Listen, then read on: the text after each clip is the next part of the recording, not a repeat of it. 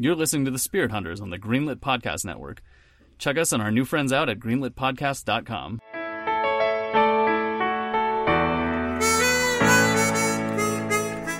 Greetings!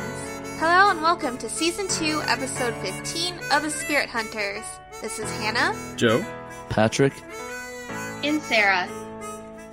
Last time we got a crash course in assassin culture and debated the mechanics and logistics of heavy-ass doors. Today we enter a nightmare world of abuse, codependency, and wholesome fatherhood? Sounds like You my better get childhood in a ready. nutshell. Anyways, we're going to start with episode 23, The Guard's Duty, aka Booty, according to these notes. The Japanese title is Banin no Sekinin.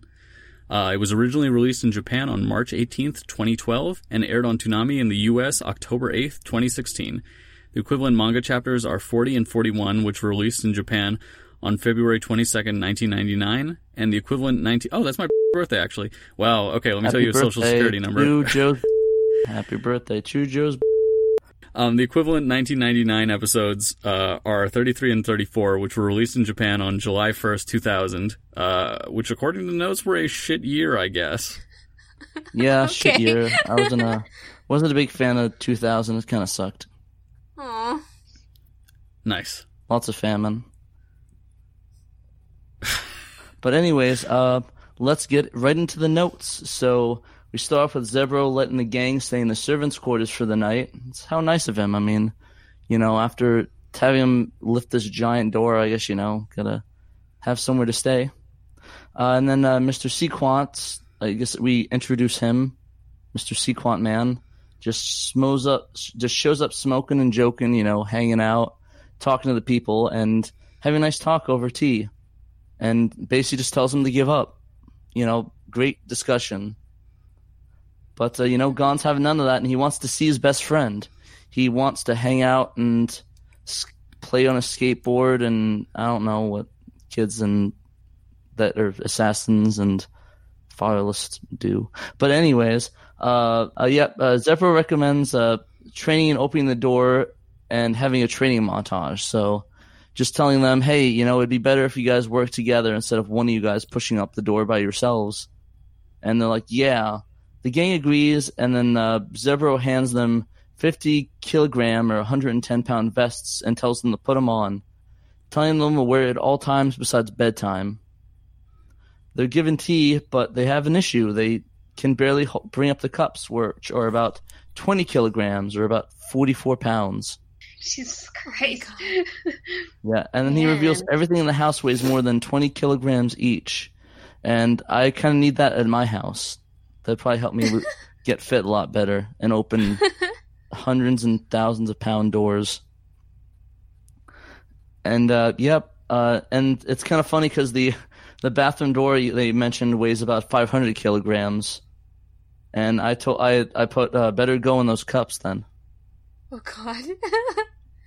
Nice. So, what's up? I feel like it's crazy just how heavy everything is, and kind of thinking about it, like, if, like, the family was trained to wear these vests throughout their life, and, like, half the kids seem like they don't even weigh 110 pounds, and yet they're probably wearing these vests that are, like, the same weight, if not, like, twice as heavy as them. So pretty much. This is the butlers only. The family doesn't do this, but I mean, I guess like the young butlers they don't would need have to. be. Have you seen them? They can open up all those doors. I mean, Killua, he's probably might not be as strong as some of them, but he's like, with a skateboard in his hand, opens it up with one hand. It's like, yeah, I'm home, guys.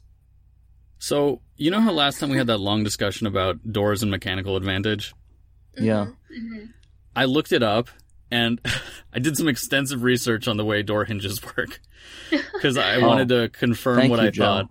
It turns out, one, I think I was wrong, because most door hinges that exist right now are spring-loaded, actually, so it's not the weight of the door that matters so much as the spring force of the return part.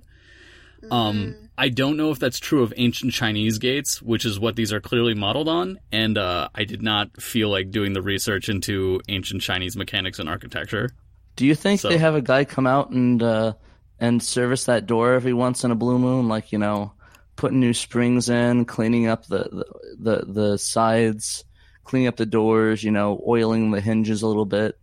You know, basic. I'm unsure. I mean, basic, you know, maintenance. I mean, these doors, you know, what about if they can't get it open and it turned out that it's not that they weren't strong, but, you know, the door hinge wasn't right or it was, you know, not oiled enough. I thought you were going to say, what if there was a fire and they couldn't get out? Well, I mean, why do they need to worry about their assassins? If they can't get out, they deserve to die at that point. Wow, the accessibility of this place is terrible. Well, I mean, yeah, but straight up, all of them are assassins, like 300 times 200, so it's like, what's, like 600, 900? It's kind of like that. Okay. There's Nice. a dumb 300 joke. Yeah, I was just like, I didn't understand where those numbers came from, and I thought about it for a second, and I'm like, oh. Yeah, that was stupid. But anyways, yep. They now cue the training montage with a chair, like them holding up chairs. Kurapika practicing his serving skills, holding up all those cups like a champ. One arm push-ups from Gon because his arm's broken. Rock pulling, wood chopping, and lots of sleeping because that's probably what I'd be doing after all that bullshit. Wait, does he do one-arm push-ups or one-arm handstand push-ups, which are even fucking harder? One-arm handstand push-ups. Sorry. You thank you for correcting me, Joe. I think this one's, like, there is, like, a huge gulf in difference there. I can do one-arm push-ups. I've never in my life been able to do a one-arm handstand push-up. Oh, that sounds like something you need to fix. Yeah, okay. How about if I break your arm and then we can get started on that immediately? I forgot we're still doing Couch the Hunter exam, right? Yeah, I'm still working on that. I kind of got delayed because I got sick as hell. Yeah, I got. You're sick as hell. Well, yeah, quite literally 3 weeks worth of sick as hell. So I was ill and quite literally. With one of the, with the Gathering the Juggalos canceled, one of them paper cut me, so now I'm dead. So that won't be happening. Good. Juggalos did something right for once. True. But anyways, My death. Your death, yeah. But no, it's still working on that Couch to Hunter exam. I'm getting back into my routine a little bit more and more, feeling a little bit better. So, but it's gonna be sweet. I got a trainer now, so he's gonna help me get through the Hunter exam. Like the Sherpas? He's gonna you on Everest? Yeah, he's not gonna be doing that. But no, I went to my friend's trainer now, so he's helping me out a little bit, getting the form down and figuring out what to do and sort of giving me ideas to work out. So it's been fun with that. Sounds good. But yeah, that was a good segue, Joe, and it's kind of related to what we're talking about. So I'm gonna need to get a jacket that's about 100 pounds. Gonna need those teacups that are 40. So if you guys want to send us any gifts or anything, I'll put a PO box up, and you guys can send us weighted training vests. Yeah, also, send us like a face mask and we'll put like a 20-pound weight on it too. If you're strengthen up your face against Corona. Have like face ups, be like was it like 1, 2. Oh my 3. God. If you get us weighted clothes, we'll wear them during the podcast, so we'll get super strong at podcasting. Oh God. We're gonna be like jacked by the end of this podcast. We get like 100-pound vests. It's gonna be sweet. But anyways, what the hell? Why'd I put this? Oh yeah, and there's a lot of door pushing. Sequant has his anime character build up phase where he sort of becomes, that edgy, doesn't care guy to, caring about his best friends, his new friends, and has gone, get it? He's gone from stubborn asshole to trainer, telling them to sync up and push that door. And after all that, both Kurapika and Leorio were able to move it and inch the door just a little bit, but just enough. Nice. Oh, real quick. Earlier, we forgot to mention that there's a cut to Kaluto and Kikyo, Killua's mom, sort of walking. Oh, yeah. Not Yeah, that just take it away, man. Kikyo. Take it away. I know every time I thought like, oh man, where's Inuyasha? Did you just suddenly like slowly hear something fading into the background like da-na-na-na-na-na-na-na-na-na-na-na-na-na-na? Yeah, that's basically what happened. God, I need to get back on that. I've been watching that again. I love Don't. Inuyasha. Don't give a fuck but Well, that's the best anime. Tell us all about Kikyo's troubles in this episode. Actually, I don't really remember those. Oh no, I mean here. Oh, here? Kikyo's troubles? Killua's mom. Kills a mom. Yeah, oh yeah, she's getting really salty at everybody. Yeah, but I see Kyo's mom. Her character design is so interesting. It's very like almost what's the word? Rococo like fashion. I can see that. Like aristocratic, but then she has like that android cyborg mask over her eyes. You know who her body type kind of reminds me of is the butler from Big O. Oh, I see Dorothy? it. Yeah. Yeah, kind of like Dorothy, except she's wearing that giant eye mask. Like, are you talking about that one time that Dorothy wore like a nice full dress? Yeah, and that fashion. Yeah. Okay. I see that. Except Yeah, that Dorothy, even though she's like pretty inhuman, is at least not a jerk. Like Killua's mom telling him like, you know, that the others are gonna fucking leave and shit. Yeah, no, she's just. I think she's more of the coddling mom. I mean, we all had those once in a while. You know, the mom doesn't want her kids leaving from home and stuff like that, and growing up, and she's just too attached to Killua. It's one of her last kids, and she's very attached to him. She's a combination of the tiger mother and the helicopter mom. She's a tiger helicopter mom. Oof, rough. That's her final transformation. No wonder he wants to run away from home. Jeez. Yeah, it's like, stop coddling me, Mom. I can kill on my own now. I don't need you to help me anymore. I can bury the bodies myself. But basically, and it cuts basically the next day, and Zebro was like, you know what? You can take those vests off. I think you guys can do it this time. So both Kurapika and Leorio take the vest off and try the door again and get a tiny bit further. And then Gon is like, you know what? I'm going to try to do this as myself, and takes off his bandages, and they all push together, and then Gon re-breaks his arm. Again. No. JK, they're able to open up together with the power of friendship. They're able to open the door. Isn't it wonderful, guys? Yeah. Anything could happen with teamwork and magic. And friendship. Makes the dream work. Yep. Exactly. Yep, but Zephyr and Sequant see them off, and they head to the mansion to visit their bestest buddy, Kill. Cut to Kill's mother lamenting their success to the butler, saying, like, I can't believe they made it through this gate. Make sure they don't come in here. And they're like, don't worry, ma'am. I'm going to make sure they don't make it any further. And that's what they do. And then cut to a really cute little butler with this nice little suit and this cane, and tell them to go back and say that they're trespassers, and quite literally draws a line for them, saying that they can't cross this line. Gon, having no brain cells and not having any of that shit, continues with all his might to pass, and getting slapped back until he's a bloody mess. And it cuts him like getting hit constantly, boom, boom, boom. See him getting all bruised up and, swollen. And then finally, the power of friendship kicks in, and it gives him the strength to shatter a nearby pillar. Just when she realizes the power of friendship, she hugs him, and they become best friends. JK, she gets literally fired by her mom and gets hit in the head and killed. And then her mom tells him straight fucked up. Yeah. Oh my gosh, that made me... I was so shocked by that, and I was like, no. I know. You could sense, was her...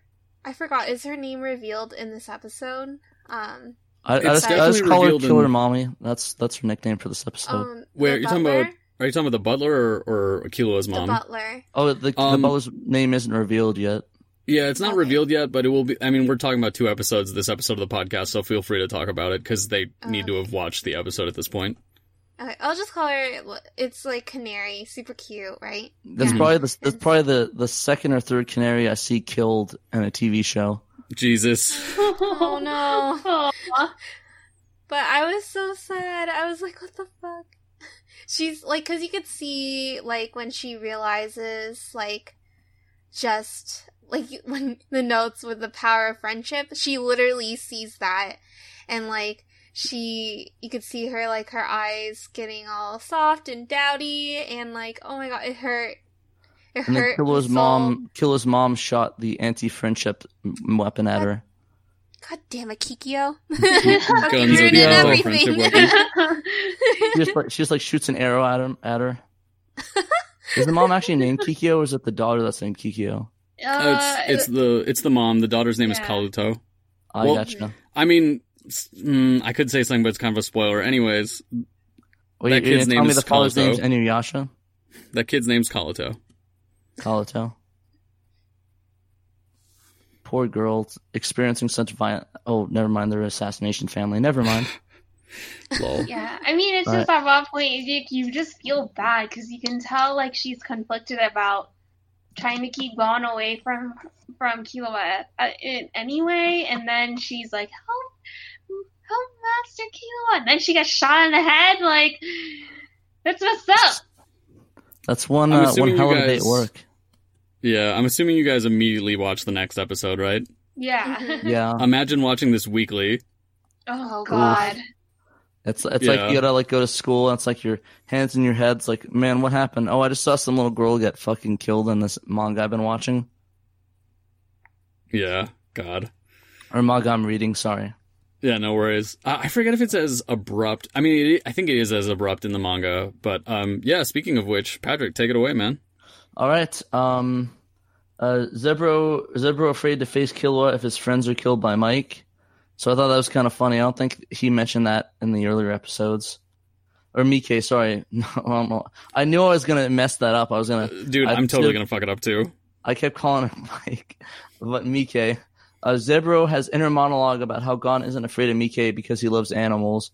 When he just said that out loud in the anime. Saying, I knew you love animals. So it was more inner towards himself. Zebro explains how heavy the doors and the rest of the objects are immediately. So as soon as they walk in, they explain all the heaviness. Versus in the manga where it's like they sat down and talked a little bit and then agreed to the training. They met Sequant outside of the quarters versus inside of the quarters in the manga. So he's outside talking with them. But the same conversation.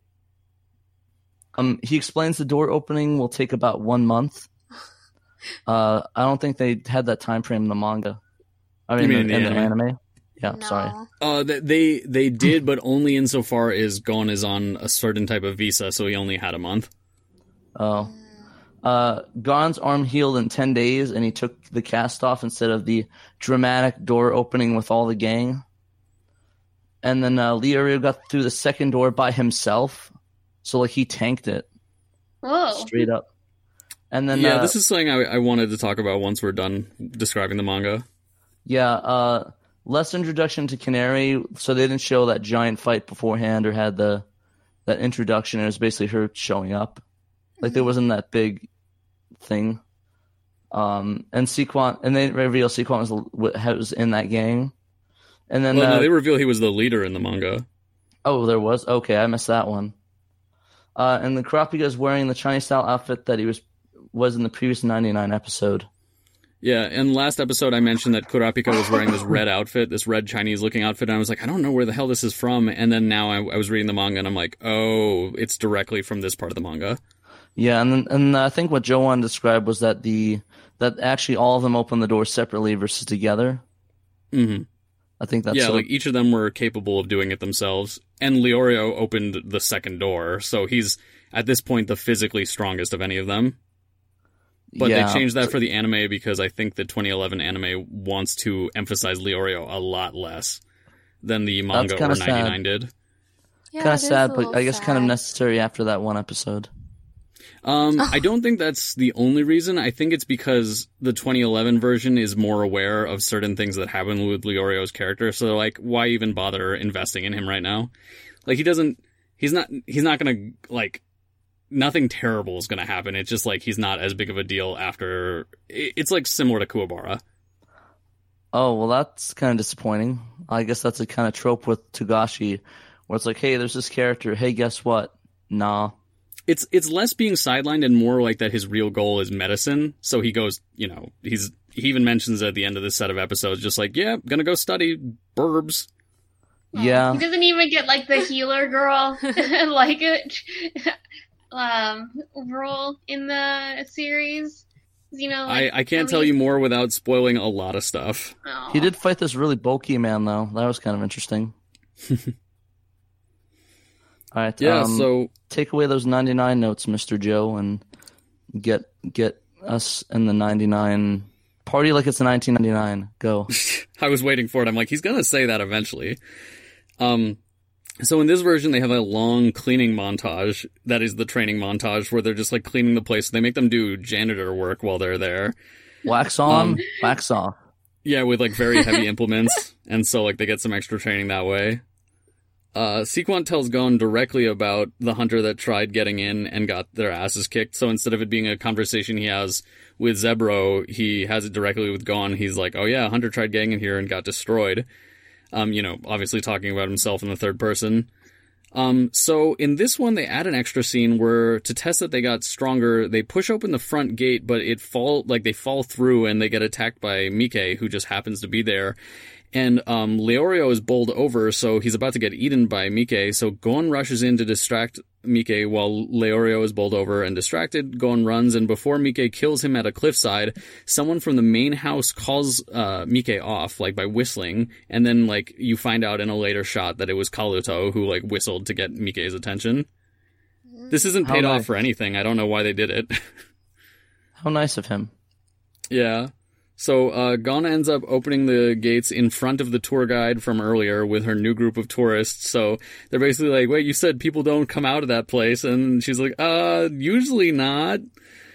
In this one, the butler, short, young female butler has her flashback about Killua here instead of later. And it's, done as a watercolor painting. Like the one of Killua when he was like very young. They do it now. I actually like the hair color that she had in the 99 version, the reddish color. I like that. It's very weird to me that her skin is incredibly light in the 99 version, which can be argued to match the manga better because she's not shaded in there, but part of that is just honest, like... I couldn't tell the difference, but maybe I have to see it back to back to be able to tell. But the thing is, I thought it was maybe a lighting thing. Like, you know how sometimes the colors are saturated on like different sources. Yeah, I'm aware of what you're talking about, and I could see how you could come away from that picture thinking that, but the problem was they showed her under a bunch of different lights, and she was still very light. Okay, yeah, that might. Yeah, I haven't watched it, so that's probably the case if that's the case. Yeah, I wonder how much of it was just like, we're gonna make this manga correct in that she's like very light because they just didn't shade her in the manga, or if it was we don't really like showing non-villainous black people on Japanese television in the 90s. I think it might have just been a shading issue in this case. I can't really see a point in doing that because I don't think, did they ever have like you know how sometimes they do the full color covers of the manga? I don't think there was a full color of that butler until later. So okay. It's possible that like it can be either, but I'm just saying that honestly, as bad as this is, either is conceivable. Yeah, right. no. And it's also with like in terms of like the terms of like in Japanese media with skin color, like as Joe said, generally, if there is like a person with a darker skin tone than the average anime character, it depends on their role. Like they have dark hair, they're generally either gonna have more muted personality or more villainous personality, but if they have like a lighter hair color or red, it usually signifies either more like a hot-headed or bold personality. So I guess it depends. Maybe they just wanted to make it random or make her seem more unique by giving her red hair. Yeah. I'm not sure. I think we've elaborated the possibilities, and with the evidence we have, we can't say more than the possibilities we've listed out. That Yeah. red hair, though, is bomb. I really wish they would It's have brought pretty cool, that to yeah. 2011, though. Yeah, Yeah. I mean, I like her, but I can kind of see why they chose the dark hair, just because it seems more, it reflects her personality a little bit more aligned to like what the common color tropes are for hair color. So it makes a little bit more sense. She's in like a fiery head in terms of Just to- personality. Just to clarify, we're talking about both her hair color and her skin color, which were both different between the two versions. Right. I No, and then I think Okay. with the skin color too, that could just, I don't know if it's like an effect either they wanted to make it more progressive in the 2011, or they just thought it looked better versus like in Yeah. 1999 maybe. I don't know. Colorism, of course, everything exists in a vacuum, but it's interesting that there is such a significant difference. That's cool. It gives me more time to look up Canary and see Canary Hunter x Hunter. I just want to see if there's any like you know how the cover. I want to see if there any of those exist. Yeah, because they have a comparison. Oh yeah, no, now I see it. Yeah, she's extremely lighter skinned in that. Oh yeah, oh my god. She's like a world of difference. Her facial features are even different too. Yeah, let me look at that Kind of again. looks like more like a mocha color versus black. Yeah, I don't know. I think I mean in the manga you're right, because she has her hair color is not shaded and nothing in the manga shaded in. So they were probably going along with that, and in like 2011 they just decided to, I guess, make it so that she had darker skin and darker hair. I mean, I personally think it looks a little bit better, but it would have been cool to see her have the red hair. She does have red hair ties though in the 2011. So maybe that was a nod to the 1999. Yeah, I'm looking at the manga version of Canary, and it looks kind of more like her hair is more faithful to that style in the 1999, because you can see underneath her I guess her dreadlocks, you can see kind of like the black hair underneath that, Mm-hmm. the darkish hair, and in the 2001 the 2011 you kind of see a little bit, but not as heavily, but it's more emphasized in the 99 version. But dang, her hair is a lot bigger in the 99 version though. Yeah, I think they kind of did an overhaul on her character design. Yeah, In the terms thing is of the that colors. I think at the end of the day, though, I have to say that I actually think I'd kind of prefer the 2011 design versus the 99 one, even though 99 is technically more faithful to the design of the 2011, or sorry, the manga. I agree with you. I wonder how much of it was faithfulness versus because it is faithful in terms of like direct shading, but to me it seems like, when you look at Canary's design in the manga, you're like, oh, this is a black person, and then it's like that's supposed to signify that. So then in certain ways the 2011 one is more accurate to what it was suggesting, while the 99 one is more accurate to just we literally scanned this image and colored it. Yeah, no, it's like one for one in the 99. I'll see if that shows up correctly. But I have the comparison, the manga, then the comparison between 99 and 2000. And yeah, the 99 one's technically more faithful to the design, but I think the 2011 one's more realistic and more of a I'm trying to think. Yeah, just more of a more human-esque design versus the 99 one. Versus a cartoon, yeah.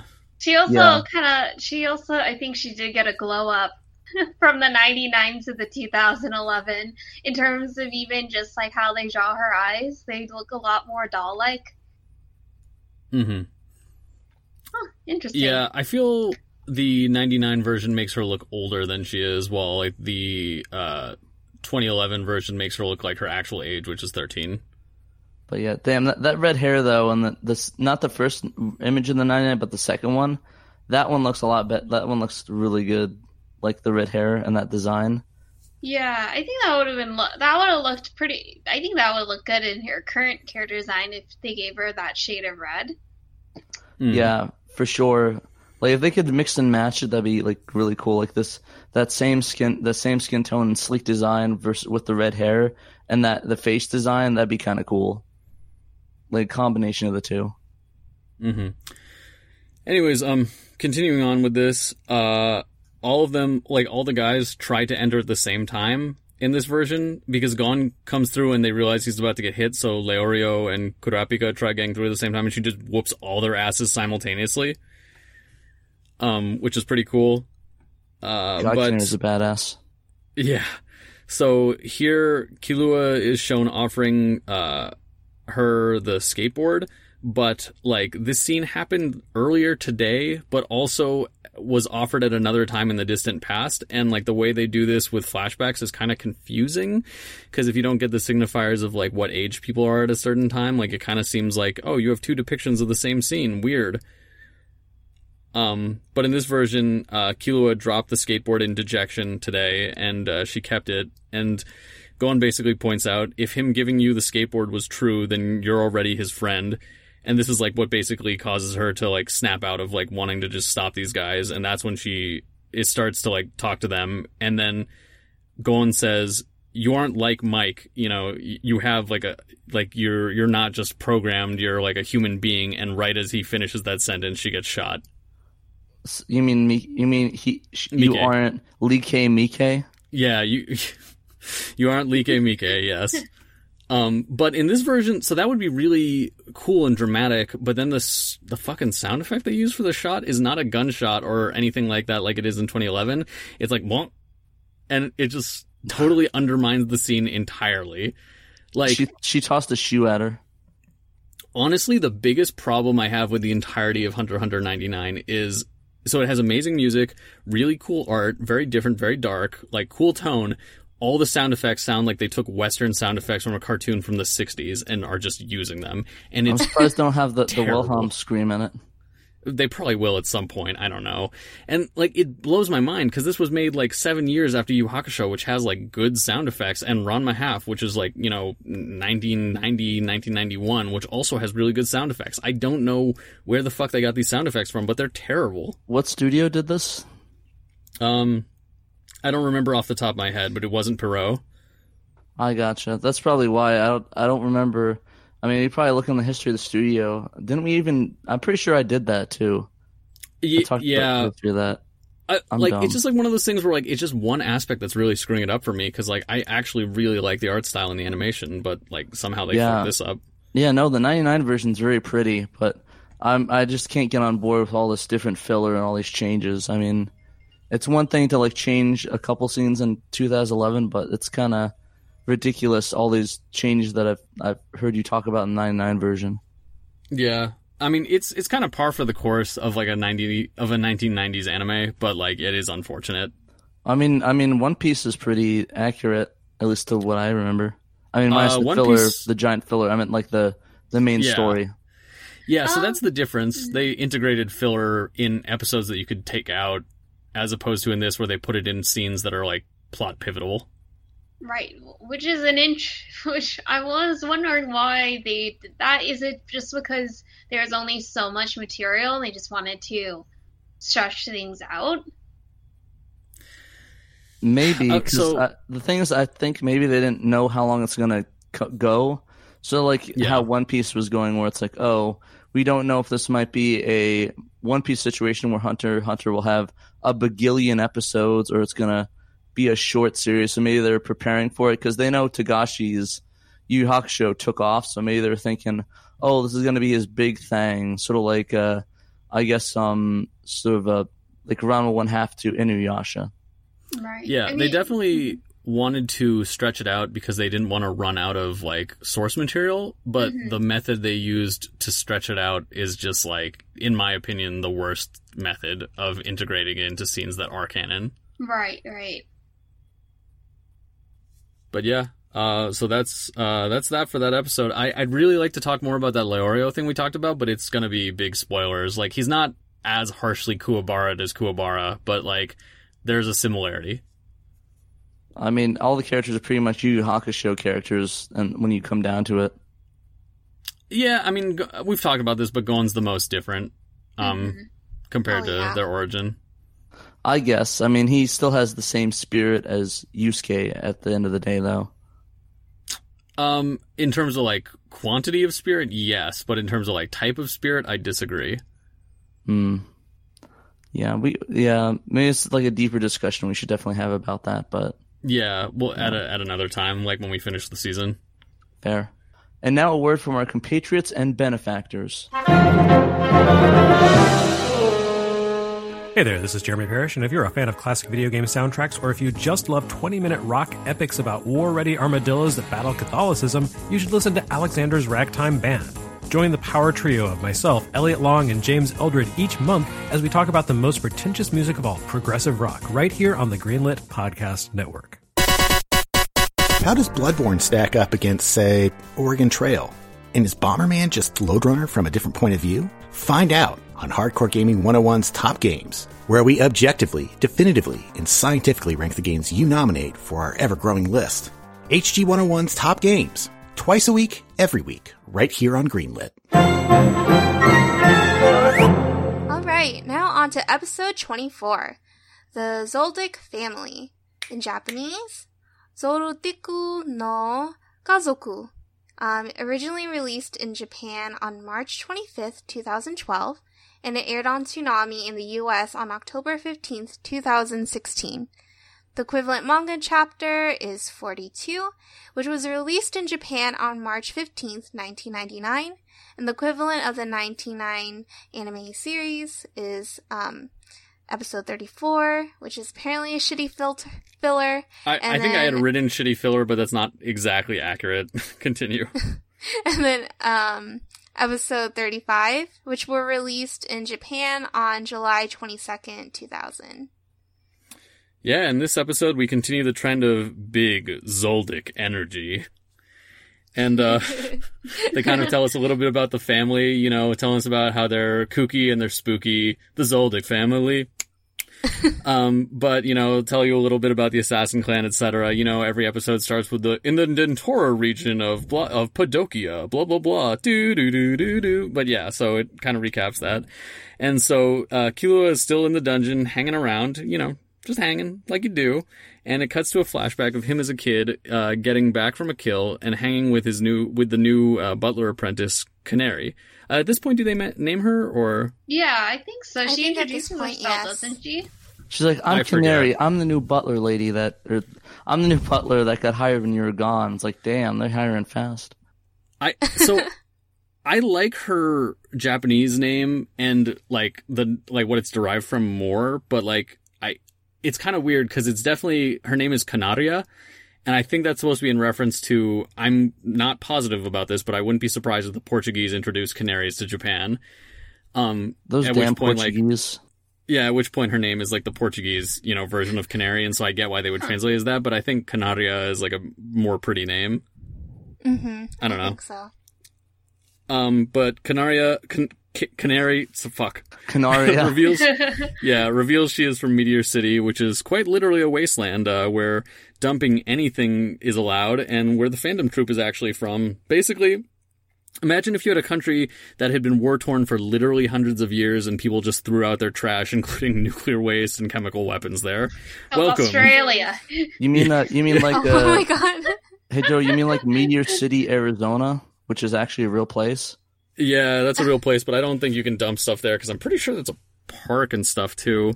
I mean, what won't, if you don't tell it, what you don't tell them won't hurt. Wow. Man, my brain's so today. Sorry about that. Killua shows her the rhythm echo, that technique he used in the Netero ball game. And so Canary leaves and deals with an issue at this point, fighting a bunch of intruders and laying them flat, which includes a familiar face, aka Sequant. And so in this version, Sequant is not the leader, which is inaccurate to both the manga and the 99 version, because they replace him with a dude. He's not the leader of the bunch. You don't know him well. God damn it. Not coming Finally back to get his ass kicked. But they replace him with a guy who's what if Sequant was bigger and more of an asshole? And and that's faster the new leader. too. He's the first member of the Sequant crew. Sequant. Donkey Kong. Anyways, so that's how you find out about how Sequant came to be in the service of the Butlers, and that was I think they said 3 or 2 years ago. I forget. Yeah, I don't know. Killua's age ranges depending on what the mood of Togashi is and the animators.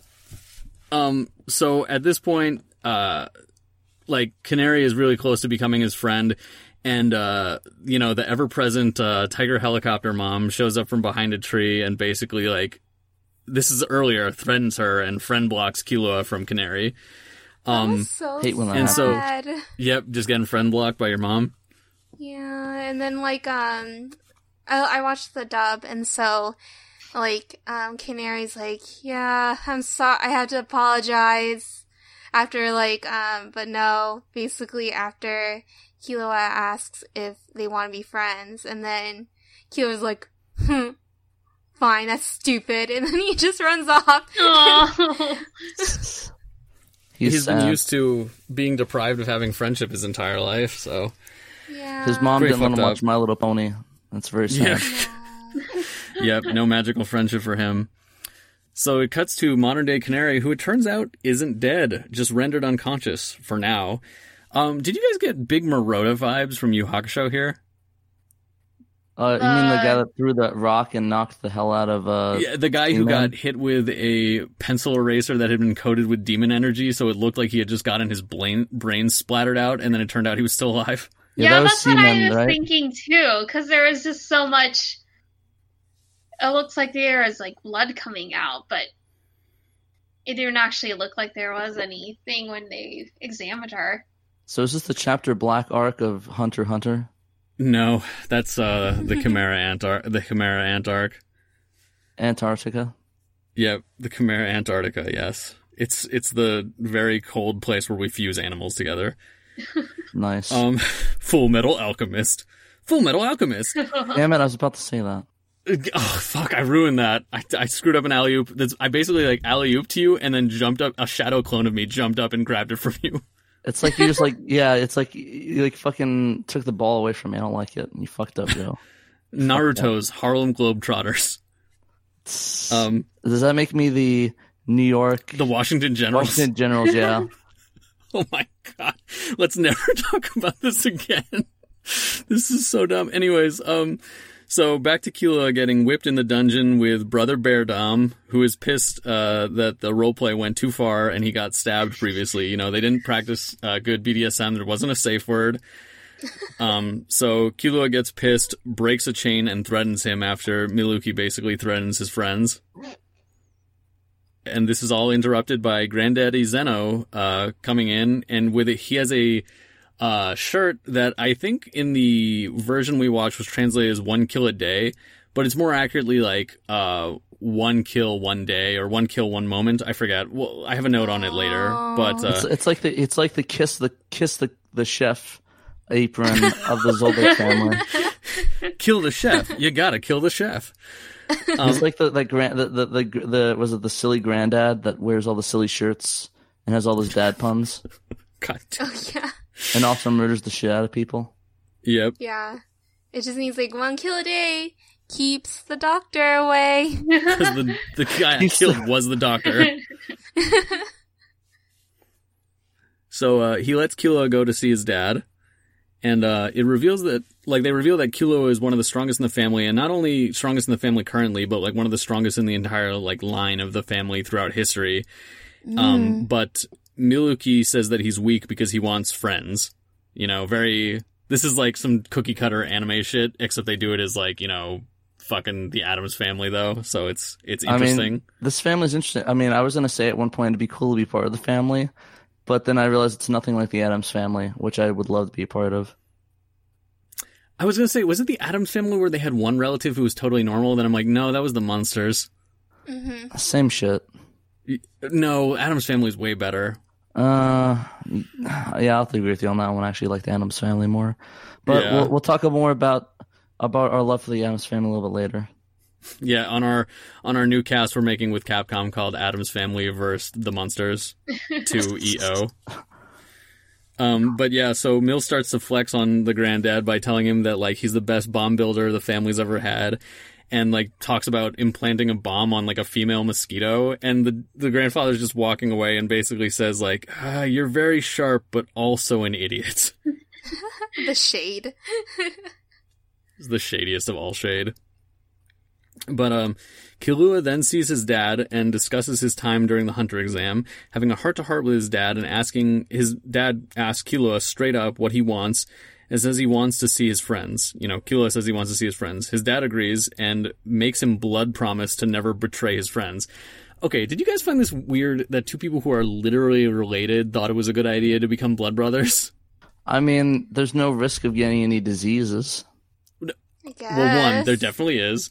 But two, the point of that is to emphasize that our bond is like family. When you are family, you don't need to do this. Maybe it's like a symbolic dad. I don't know how their family works. Maybe it's like one of those things where like someone has a kid somewhere in the world and they like take it. Maybe. Oh, like fucking The Witcher? I guess maybe. I don't know how this family works. They have a homicidal fat kid that makes bombs like Ted Chikinski. And they Silva have a Geralt of Rivia? Yeah, pretty much. Killua is the child like of surprise. Yes, exactly. That's why everyone's so freaked out over him. Okay, wait, just a break from the joke. They are actually for sure related, but like, what the fuck? I gotcha. Yeah, no, it was weird, but I thought it was kind of sweet. It's like, real dad responsibilities. Yeah, okay, I so just thought it was like not so much like a blood brother things, but like promises written in blood. It's just like that significance in the act of.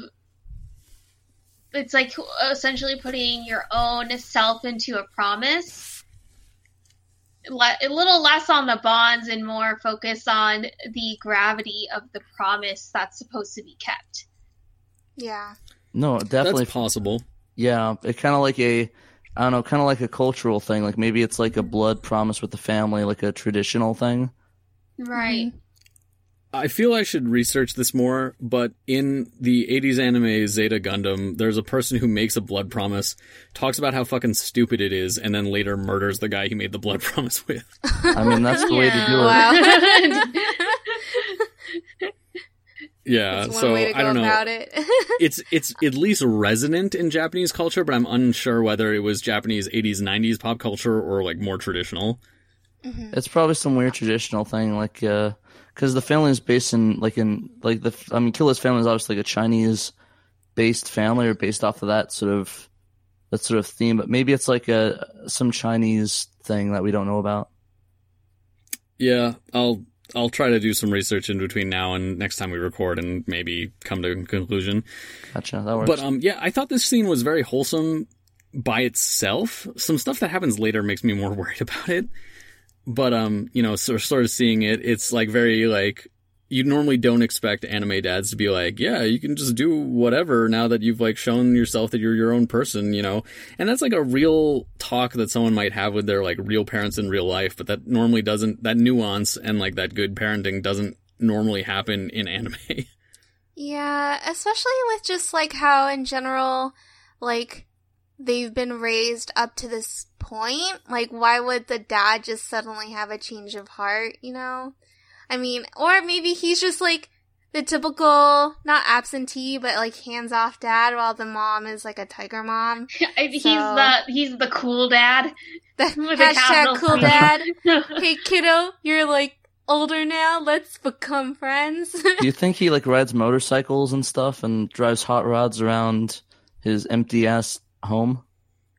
Yeah, lets the wind blow through his long, luscious locks, you know. Yeah, got like classic rock playing in the torture dungeon while he's working on his projects. Yeah. So it's weird to me because this is very much like a classical family dynamic, not like a good one necessarily, but the idea of like the family that is abusive, but like one parent doesn't actually participate in it. They just happen to be okay with it. At which point, like, that's not good either. And, like, clearly they're in, like, a fantasy world, and, like, parenting standards are a bit different, especially if you're, like, inheriting a clan of assassins. And, you know, you could maybe say that this has some basis in, like, the way royals were raised. In fact, this is probably similar more to the way royals were raised than most other circumstances, but it's still pretty weird to watch from our perspective. For sure. Yeah. So what do you guys think of the next scene, though, where basically the mother comes in and gets really angry at him, and then, the dad effectively says to shut up, which is already not cool, but then he's like, oh, he'll come back. He is my son. And then you're just like, what does that mean? What does that mean? That's some Darth Vader level shit right there. Yeah, it's like everyone's playing checkers and the dad's playing chess. That's how I viewed it. So, like, definitely that act of kindness was not just purely for being kind. He has some motive. It also kind of reminded me of, you know, the subreddit, Am I the Asshole?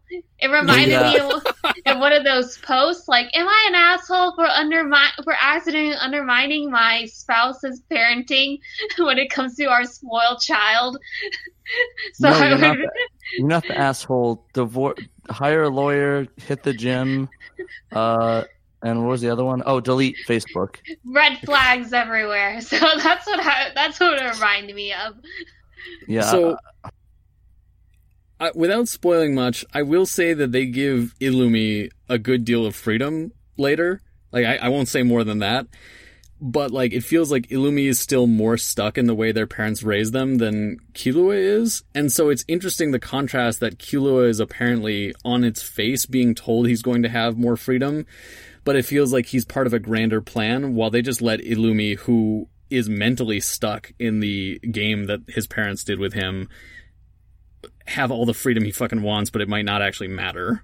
Right. I don't know. Illumi seems kind of stable to me. I mean, as assassins totally go. Yeah. I mean, like he's like all independent, traveling the world. He's got his own house. I wonder if it's just to. I don't know if they revealed it yet, but is Killua the youngest? No, Killua has 2 younger siblings, one of whom you've met. He's the youngest son? That is a complicated question. Okay, so either way, whether he's not the youngest or the youngest, he's still significantly he's still younger compared to Illumi and what's his name? Miluki. They're all about that Ukis. Yeah. So I guess it is kind of like one of those things, like favoring the young while the older have the burden of responsibility, even if it's like even if it's like, as you pointed out,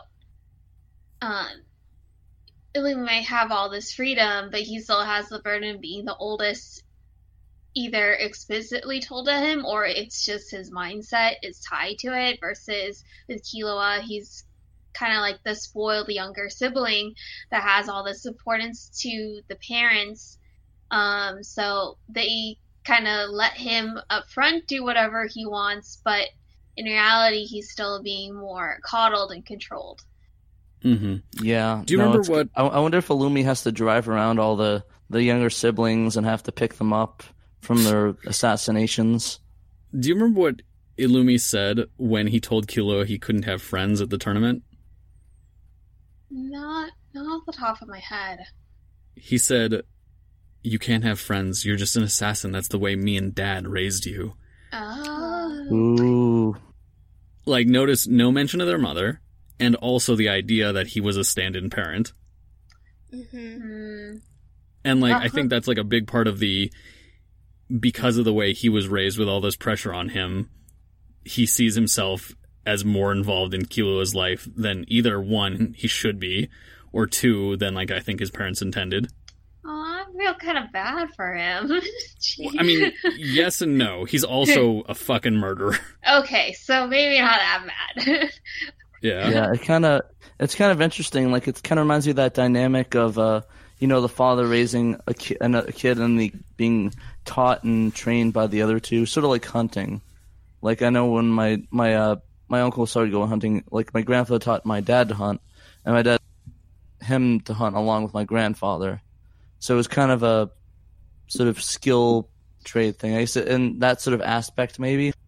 I assume that when he said that, he meant more of like raise you as in killing and assassination work. And it could be just one of those things where, unfortunately, it can be very common for the oldest sibling to essentially become a second parent for whatever reason. And it can come to a point where they do become more emotionally involved in their siblings. So it's like when it feels like their siblings are acting out, it feels like it's something against them when technically they never should have had that responsibility in the first place. So yeah, exactly. Along those lines. For sure. Yeah, no, the same vibe I'm getting is in that similar vein where it's like, they have an obligation in a way, but they really don't, I guess.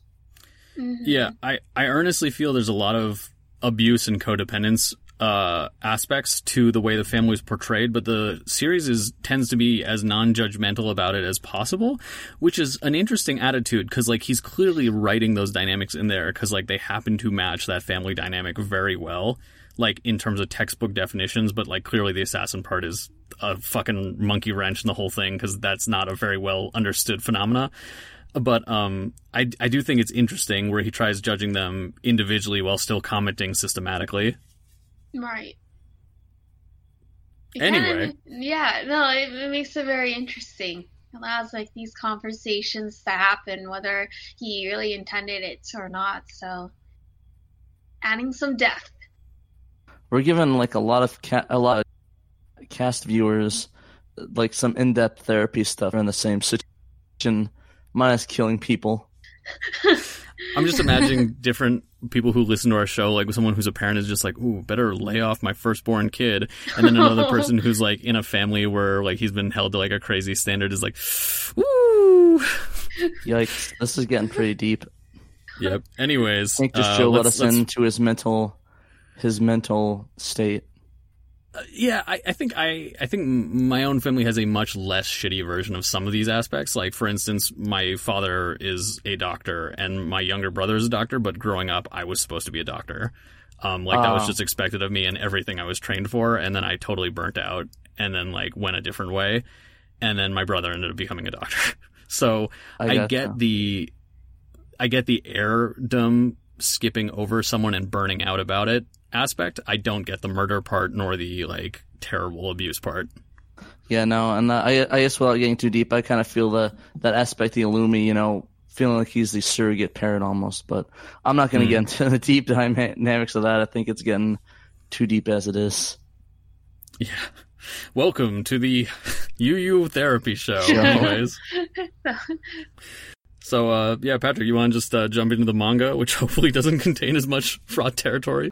All right, well, after that deep, let's go. let's go into the manga differences. Oh, God. Canary and Killua's meeting scene is very short, and it's not really related to laying all those people out. It's more of just like a little flashback. Like, there's no indication whether it's during that time, if it's afterwards, a little bit beforehand. So there's no sort of correlation where before it was like one string of events. It shows the brother Maluki smoking in the dungeon, and it kind of looks like he's smoking a joint. I don't know if any of you guys read it, but that totally looked like a joint. Being as charitable as possible, it's like a hand-rolled cigarette, but like, yeah, it looks like a joint. Yeah, it'd be interesting to put that as a joint considering it's Japan. Unless they wanted to really show, like, yeah, they're criminals. They're crazy, bro. Well, I mean, they're murderers in a giant mountain fortress. I don't think there's like a limit on marijuana. You can kill him, Jimmy, and you can murder and kill, but do not smoke drugs. It's a gateway to darker things besides Welcome murder, to of course. Weed Mountain. I mean, that kind of puts Snoop into Dogg is the last perspective when boss. you think about, like, in Asia, the gravity for different reasons of marijuana and other drugs and offenses compared to, like, other crimes, but you don't have to get into that. Yeah, no, it's very interesting. Maybe it might have been in that sort of vein where it shows them as like the lowest of the low criminal people that kill people, I guess. So it could have been. That'd be interesting if that was that dynamic. I wonder if it's even less. I wonder if it's just that, like, oh, Miluki's this, like, teen shut-in asshole. Of course he's, like, smoking a joint while doing computer shit. Computer shit, more like torture shit. Oh, yeah, he's also, like, a bomb builder and hacker, so, like, probably I that, gotcha. too. Awesome. So that speaking of the dungeon scene, it's a lot less than in the anime. It just shows the brother torturing him with Grandpa Zeno showing up and then Killer breaking out. So it's like a short little blurb. And then Mr. Zoldyck makes it clear Mrs. Zoldyck makes it clear who she's talking to, who is Grandpa Zeno. You know, when she's like, "Oh no, not that! Don't bring in a father."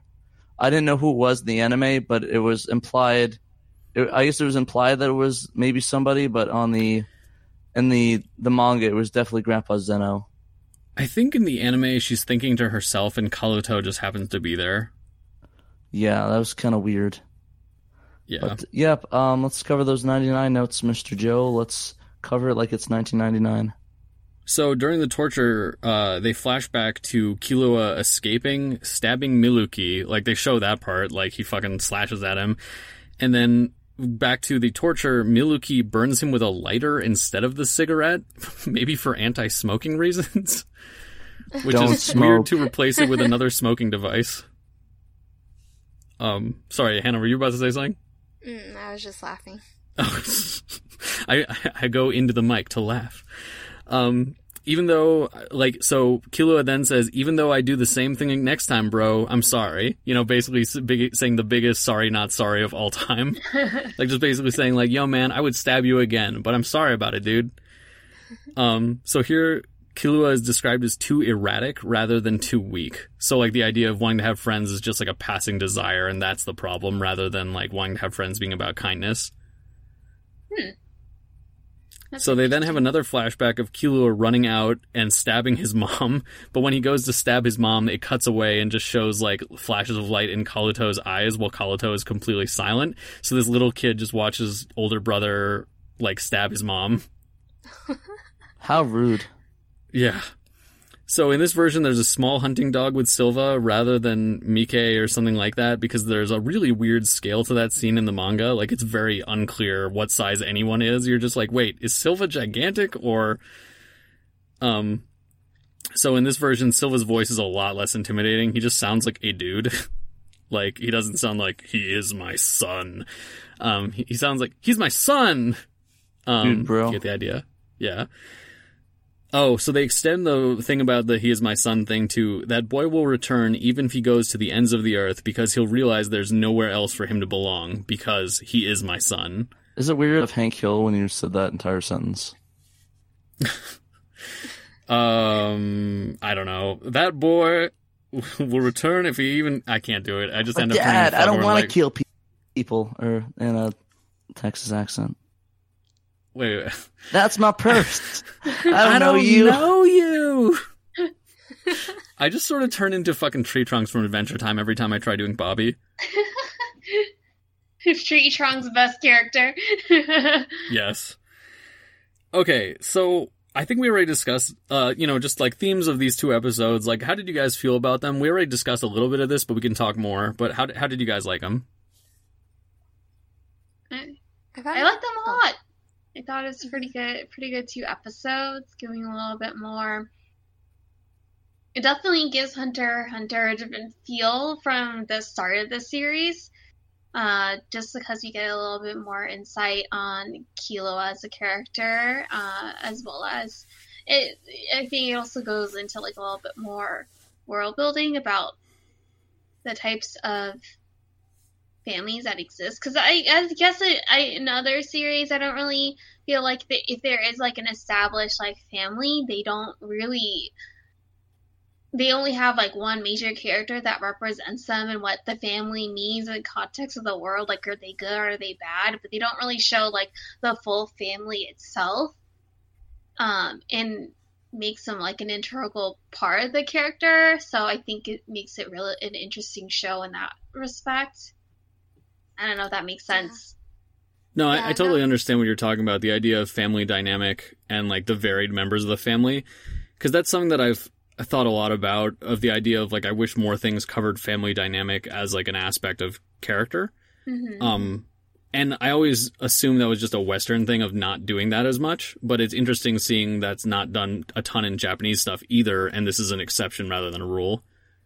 I really enjoyed the character building, just or sort of the universe building and all these character build up and Killua getting an insight of his family and that dynamic. It's just really interesting. I guess kind of like watching a mini Addams Family, except everyone murders people. Yeah. Yeah, everyone is Uncle Fester this time. I think it explains a lot about Killua's personality and his actions, because when we were first introduced to him, you just like, you don't know a lot, and like it slowly reveals as he's like slowly killing people throughout the Hunter exam. Like, oh, okay, that makes sense. He's an assassin, but just the extremes that his like how his family behaves and how they talk to him, and like how the people who are employed by the family, how they interact and talk. So kind of echoing everyone else is saying, it really expands the world building. Like I know with Yu Hakusho, with the demon world and everything, it seemed like pretty cutthroat, but it's like it makes sense like in the demon world because it's like filled with all these fucking demons. And then here, where it's supposed to be humans for the most part, it's like you can see just how cutthroat a human world is, basically, where everyone is like, I don't know, it's kind of wild. So yeah, for a world that has like all this advanced tech and established culture, it's pretty like disconcerting to see how casually like assassinations are taking place. Like, it's like there's like a known assassination like mafia family.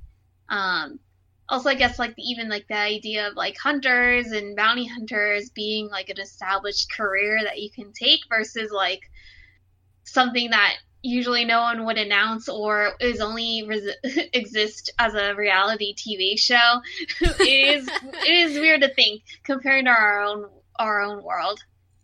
Yeah, it's kind of a sadness, really, that like the entire world, you can live your life and all suddenly some assassin just kills you and that's it, and your family can't do shit. It's like, oh, he's dead. Sorry, he got killed by a hunter or an exam guy. It kind of reminds me of, I don't know if you guys ever watched the show The Boys. No, I know I heard of about it. Basically, in the world, it's basically superheroes are like the new A celebs, and they have all these insider secrets and do these, like, I think the first episode, one of these characters kills somebody's girlfriend, and basically he gets off scot-free, and basically nothing happens because he's part of this group of super strong people that are A, people are afraid, and B, people respect because they save people. But it's really interesting. It reminds me of that dynamic. The world reminds me of that dynamic, and it'd be kind of funny to see like a perspective of somebody that's like, you know what, I'm not taking this shit from hunters anymore.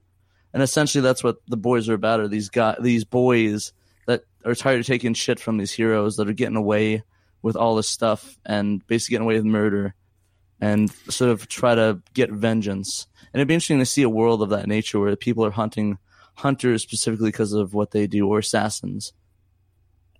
I think this is like a pretty big reflection of like a Japanese perception of society, because like if you look at crime syndicates in Japan, many of them are integrated in legitimate businesses and very rarely have violent interactions with people outside of the crime syndicate world. So this idea of omnipresence of a layer of opt-in violence And I feel that's kind of how hunters, assassins, bodyguards, and the mafia are in Hunter x Hunter, where it's just like, yeah, you don't have to worry about this at all if you're just a dude, but the moment you step into that world, like, you're in that world and, like, you volunteered to die. Is that how it works, or is that sort of an implied thing? In Hunter x Hunter or in Japan? In Hunter x Hunter, of course, not Japan. So in Hunter x Hunter, it's implied, like, basically just, like, you'll see later, people, like, generally don't get targeted for these assassinations unless they have ties within the assassination and hunter and bodyguard world. So it's kind of like the mafia, where it's like when you're in, you know what you're at risk for. You're fucking with the mafia, and, you know, was it Casa Nostro? Is that what it's called? Casa Nostra. Yeah, Casa Nostra. It literally just means our little thing. Yeah, so once you get into that world, so it's sort of, you're making your own bed. You're not gonna, like, get whacked because you're some random dude. Well, for the most part. Wait, sorry, Cosa Nostra. Sorry, Cosa I screwed Nostra, that up. yeah, sorry. But yeah, yeah. So it's effectively opt-in. There's some exceptions to that, but that's generally kind of how things go. So one thing I think is interesting is I was recently, for research for the show, reading interviews with Togashi about just, like, his craft and writing, and someone asked him pretty point blank, like, so I see a lot of your characters have bad relationships with their parents. Like, do you have, like, a bad relationship with your parents? And I read it, and, like, this is something I had kind of wondered about, but I wasn't sure what the shape of the answer would be. But he was basically like, nah, I have a great relationship with my parents. And, like, so why do you write that way? He's like, dude, if you have responsible parents, they're going to stop you from going on anime adventures. And so I think it's really interesting that they get around it with Gon by having his dad not be around, be an irresponsible dirtbag. And then with Killua, they get around it by his parents are involved, but they're insane. Well, not insane. They're just killers, and their way of living is not compatible with a normal life. Right. And Leorio's family is the dead, and then Kurapika's family is the murdered and taken. It's never been established whether Leorio's family is dead, but they're probably at least old enough or dead enough where they're not directly involved in his day-to-day life. And yes, Kurapika's family is the ultra dead. The mega dead. Yeah, mega death, if you will. I didn't even think about Leorio. Just maybe because the fact that he's 19, I just assume, like, well, he's a younger adult. Like, of course, he's kind of out on his own. Yeah, he's got his big boy pants on now. Yeah, Yes. He would technically be like an undergrad if he went to real college instead of the hunter exam. I don't know if the As university, opposed to the streets. like he'd be like a second semester freshman, just getting the freshman 15, or like a first semester sophomore. He's kind of got it one of those together. guys, yeah, it seems like the guy that goes at all those parties that are announced in the dorms and stuff. Like, Oh, God. like, I'm trying to think of whatever cheesy American college movie you want to think of. Oh, God. Anyway. Just imagine it, and that's what it's like for Leorio. Whew. Oh, so we mentioned earlier about Zeno's shirt thing. So it's a play on a Japanese saying, Ichigo Ichie, which means one time, one meeting, which is a Japanese 4-character idiom that describes a cultural concept of treasuring the unrepeatable nature of a moment. The term reminds people, even when the same group of people get together in the same place again, a particular gathering will never be replicated, and thus each moment is always a once-in-a-lifetime experience. So his, instead of being Ichigo Ichie, it's one time, one meeting, it's like one kill, one day, or one kill, one meeting type thing. So it's basically like, yes, savor each kill, because each is unique. That makes sense. I thought you were gonna say it's like wherever he goes, he's gonna murder the shit out of somebody.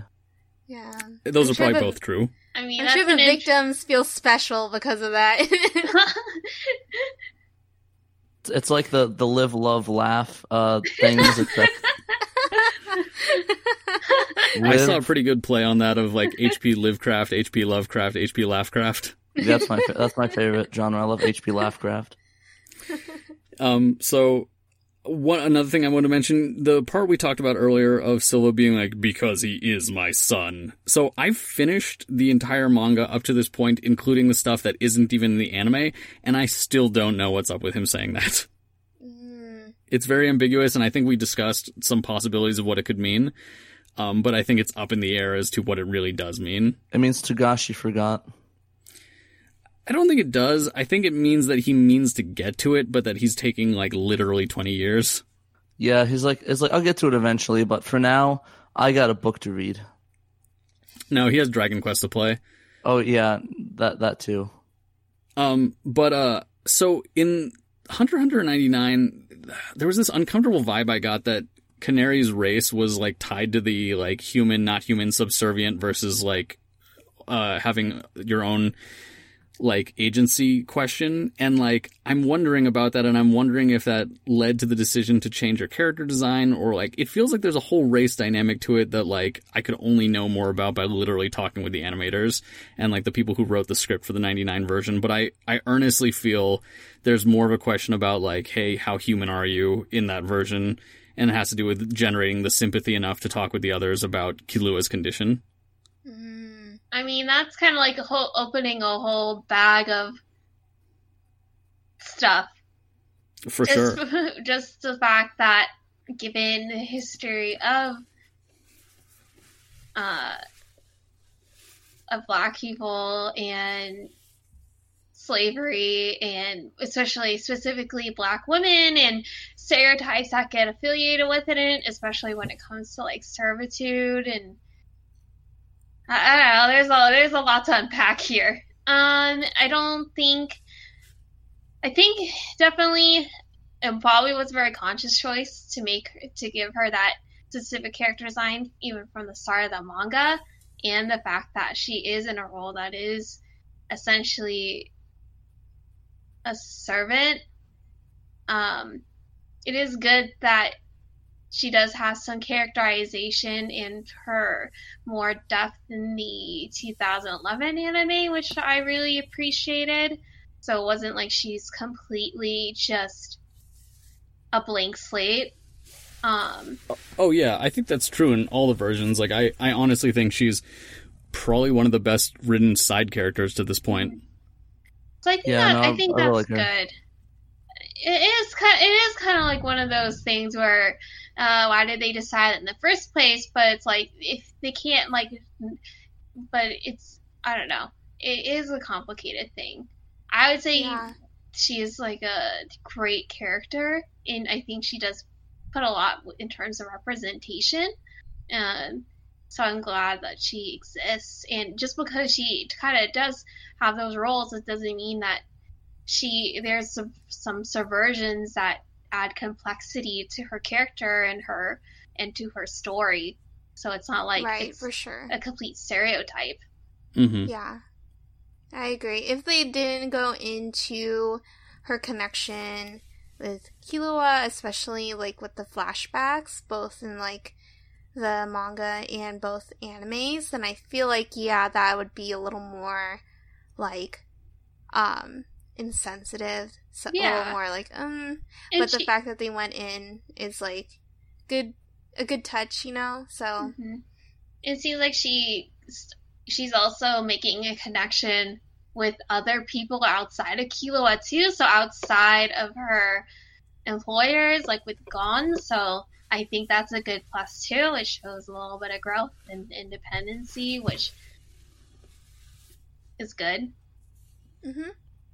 Yeah, no, good stuff. I really like her character. I like that there's this layer to it, and I'd be very curious to ask Togashi stuff like this.